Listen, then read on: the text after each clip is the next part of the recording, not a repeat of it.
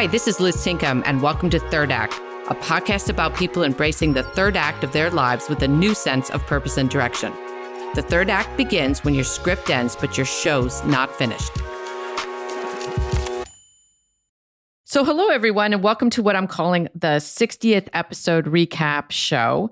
I'm joined today by my producers, Lexi Banks and Evelyn Wong, and we're going to have a quick discussion about what we've learned from the guests so far, some of the highlights, and maybe a lowlight or two, and where we're headed with the third act. So first, I want them to introduce themselves. So Lexi, give us a little bit of your background. My name is Lexi Banks. I am the marketing manager for Athena Alliance, which is the community for top executive women where they can get access to the learning, opportunities, and networking to propel their career journeys forward. I currently work remotely in Morocco, but am originally from Oregon. Okay. And Evelyn, give us your background as the other producer of the show. Yeah, I'm also a co-producer of Third Act. I'm currently at the University of Washington studying information systems and marketing. So Lexi, you've produced every episode of the third act, and we're obviously 60 in. So as you think about that, which of our guests has really influenced your life and why? What have you taken away? Well, I really love the stories of people who are doing something kind of unconventional. I mean, I guess that's most of your guests, but I think there's been a lot of lessons that I can apply to my life now, even though I'm a millennial and still very much in the second act.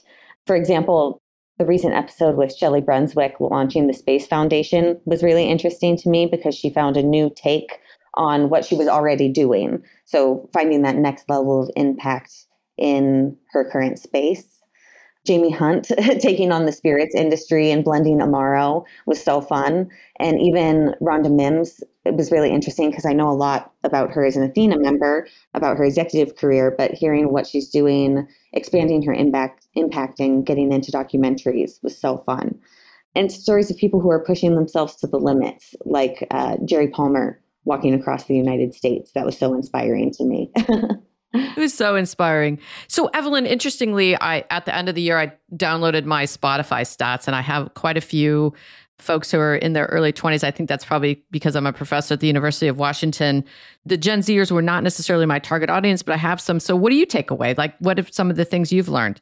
Yeah, I definitely really enjoyed a lot of the episodes kind of keyed towards feminism and just evening out that playing field. So particularly with Eva Helen, she really recognized that continued gender disparity that's going on. And she really just took those steps to remedy it, especially in that tech area, as well as episodes like Donna Arender, which is, she really had a focus on empowering the younger generation. Once again, like in that predominantly male space. I just thought that those episodes were really meaningful. And I think that even though a lot of these guests are a lot farther ahead than, us in college or whatever, there are a lot of fantastic lessons to learn and to keep in mind as, you are forging through college or even as a young professional. You can definitely just continue looking ahead. And it's something that I'm not usually thinking about as I'm very focused on just immediate short-term stuff sometimes.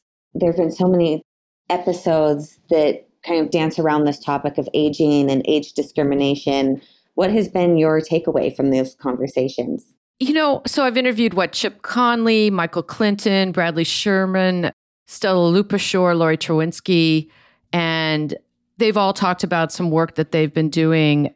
What I take away is that there's definitely age discrimination that's out there, but because the demographics of Western countries in particular are changing so much to be skewed towards older age, I do believe things are going to change.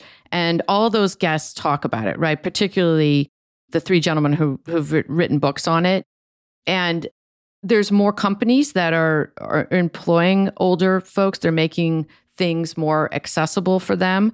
I think coming out of this sort of great resignation that's been coming out of the pandemic, we're going to see more and more people stay in the workforce or go back into the workforce. So I actually think it's a really good time to get a little bit older because I think there's more recognition that the world isn't just for 15 to 30-year-olds, right? And there's going to be more advertising targeted at older people because the age group is so much bigger than the younger ages. And I think we're going to see more work written on it, et cetera. So I think it was good. I don't know if either of you had an opinion on it or. I've heard about, the concept of ageism in the workforce. And I feel like though it wasn't particularly relevant at this moment in time. It's always been something that I've wanted to learn more about, just to, like open up conversations around that, because it's something that I can empathize with.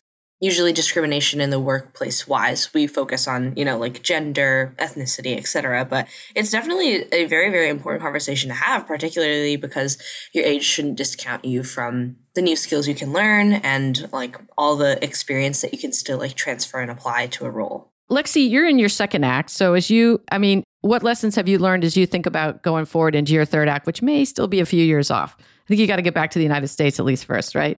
Yeah, that's definitely true. Well, I am, despite not being in the US, already trying to plan ahead.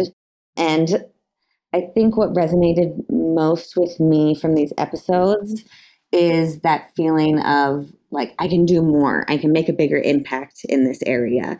And the lesson I'm taking away, or I guess my key learning, is identifying those things now. And even if I'm in a place where I don't have the time, treasure, or talent to be pursuing these things and actually making the full impact that I envision, I should be laying the groundwork and identifying these opportunities now. I think what's really important about listening to Third Act and just keeping that really long-term mindset is something that I really hadn't thought about at all. I think in general, when you're a college student, you're focused really, really on short-term gratification. Like, what am I going to do straight out of college, and what am I going to do for my next midterm coming up or my next final? But I think that with Third Act continuing to just, be involved and listening to these stories, it makes me realize, I have an entire life ahead of me. I have so much that I can do and fulfill and pursue. And it's not just the next 5-10 years that are going to define the rest of my life. And that's something that I personally, as a very risk averse person, it gives me a lot of comfort knowing that, just because I know that despite whatever may happen just in my second act, there's still so many opportunities and things that I can figure out that I'm passionate about in my third.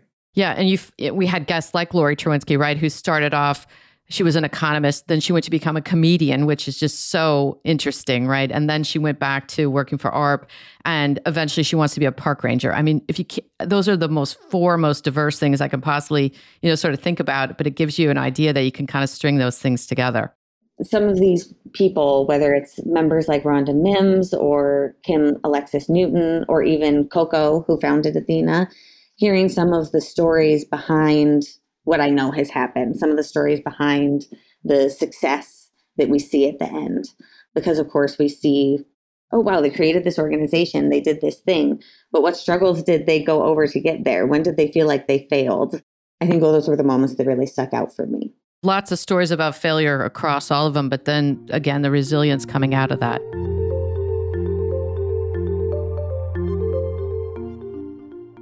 What about your third act? Have you figured it out yet, Liz? Well, I'm working on it. The third act has sort of turned into this podcast in some ways, but the key thing that I've always talked about is wanting to do something with my husband, because when I was in my second act, I was so busy and we didn't get that much chance to spend tons of time together. And I sometimes feel like as a woman in business with kids, you kind of take for granted your husband in some ways. And so since I retired, I've been really focused on making sure we do everything sort of together. And we are pursuing a board of a pretty strategic charity here in the Pacific Northwest where we would work on it together. And I'm inspired by Tim Breen, by Steve Wilcox, by Andrea Hughes, by a number of my guests who have gone on to do that kind of work. Catherine Lucy did the Solar Sisters, et cetera. So hopefully that's going to work out this year. So maybe when we do like our 100th episode recap or something, I'll have something to announce. But that would be really fun to take what we know, sort of our brains, and to apply it to some broader sense of good. All right, so I want to ask you, as we think going forward, we've done 60 episodes, we're marching towards 100. Who would be some of your favorite guests to have? Lexi, who would you like to see on the show? I want to talk to Martha Stewart about her jail act. Oh my goodness. I'm not sure she'd consider that her third act, but okay, because she's done so much more. I saw she was getting into the cannabis gummy bears. Yeah, I'm not sure which act it is for her, but I want to hear about them all and how she sees them all tying together. What is her why? Yeah, no, she would be fascinated. And talk about resilient. What about you, Evelyn? Who'd you like to see on the show? Ooh, dream guest would definitely either be, I think, Simu Liu, the actor that was playing Shang-Chi in the recent Marvel movie. I know that he's really young, but he was like briefly at Deloitte. And I think it's so interesting how he pivoted from Deloitte to being like a Marvel like main character. I just thought that was so cool. I'd love to hear about that. Even though he is like, younger than the Okay, producer, you gotta get him on the show. Oh yeah, All right. know me. I'm connected. Yeah, you go for it. Just DM him. Slip into his DMs. Yeah. There you go. Yeah, no, I also just think I love his acting. I love like what he stood for in the Shang-Chi movie. I watched that movie so many times and cried every single time. But I also think Robert Downey Jr. would be fantastic, like in that same vein, because I remember he had like a really harsh growing up, with addiction and that sort of thing. But the way he pulled himself out of that and managed to become just kind of like the face of Marvel, insanity. Like that's truly such an inspiring story. So those are kind of yeah. And I just heard him on Pivot, which is one of my favorite podcasts with Scott Galloway and Kara Swisher. And he is producing now, and he's directing and producing movies. And he's also a huge fan of theirs, and they're really into tech. So I think he's gotten into tech investing. I totally agree with you, Evelyn. It's so funny because I just heard him and I thought, what an inspiring story given everything that's happened to him. I think he was in jail at one point too. We got kind of a jail theme going here, actually. So how people have come out of jail and come back. So as I think about going forward, we were kind of rolling around in this earlier that I'd love to see Hillary Clinton. What do you do after you lose, probably her sixth act, but being the president of the United States, what do you go on to do? And she has a podcast. She's doing some interesting things. Love to have her on the show. Ginny Rometty, who used to be the chairman and CEO of IBM, she stepped down a couple of years ago. She's doing some bigger boards, but I haven't really seen her surface quite to see what she's doing. So lots of interesting guests. If we can, you two producers can work on getting those folks on. Let's do it. Evelyn, as we think about all the ones that you've edited and thought about, any favorite episodes? I think my favorite episode would have to be the Mei Li episode. Oh, I loved her. Yeah, for sure. I think that she was one of the most just relatable for me as, an Asian American woman. And what she shared about AAPI was just really meaningful to me. It really deeply resonated. And I feel that sharing that perspective and kind of like being able to publicize that aspect of current events was just something that kind of deeply affected me, because at the time it was as well. So I'm really glad that we had her on the show. I was driving when I was originally talking to her, and I was so struck by her story, and I was kind of in a hurry, but I had to pull over on the road and got out a piece of paper because I'm pretty good at memory, but I'm like writing it all down, thinking, because it was just so compelling, and I loved interviewing her. What about you, Lexi? Any favorite episodes of yours? I had a lot of favorite episodes, but one favorite moment, I guess I haven't mentioned yet, was Chris Peterson, the former head coach of UW football, talking about the life scoreboard and society's scoreboard. I think that was really an impactful lesson that everyone can apply to their lives. And I really did enjoy his episode. It probably was one of my top favorites that I haven't mentioned. I loved talking to, Jerry Palmer. Maybe I was so shocked by what he said about walking across the United States and just the way that he phrased all of that and the kindness of strangers. I thought his story was very impactful. Dominique Mill, who had the crush on her Stanford professor, and that's how she got into the type of banking and finance work she was doing, I thought was just hilarious. Stella Lupashore, who, got into tech because she had got into HR because she knew tech in Russia, and they put her on the SAP HR module because she was the gal. I thought that was just like, what?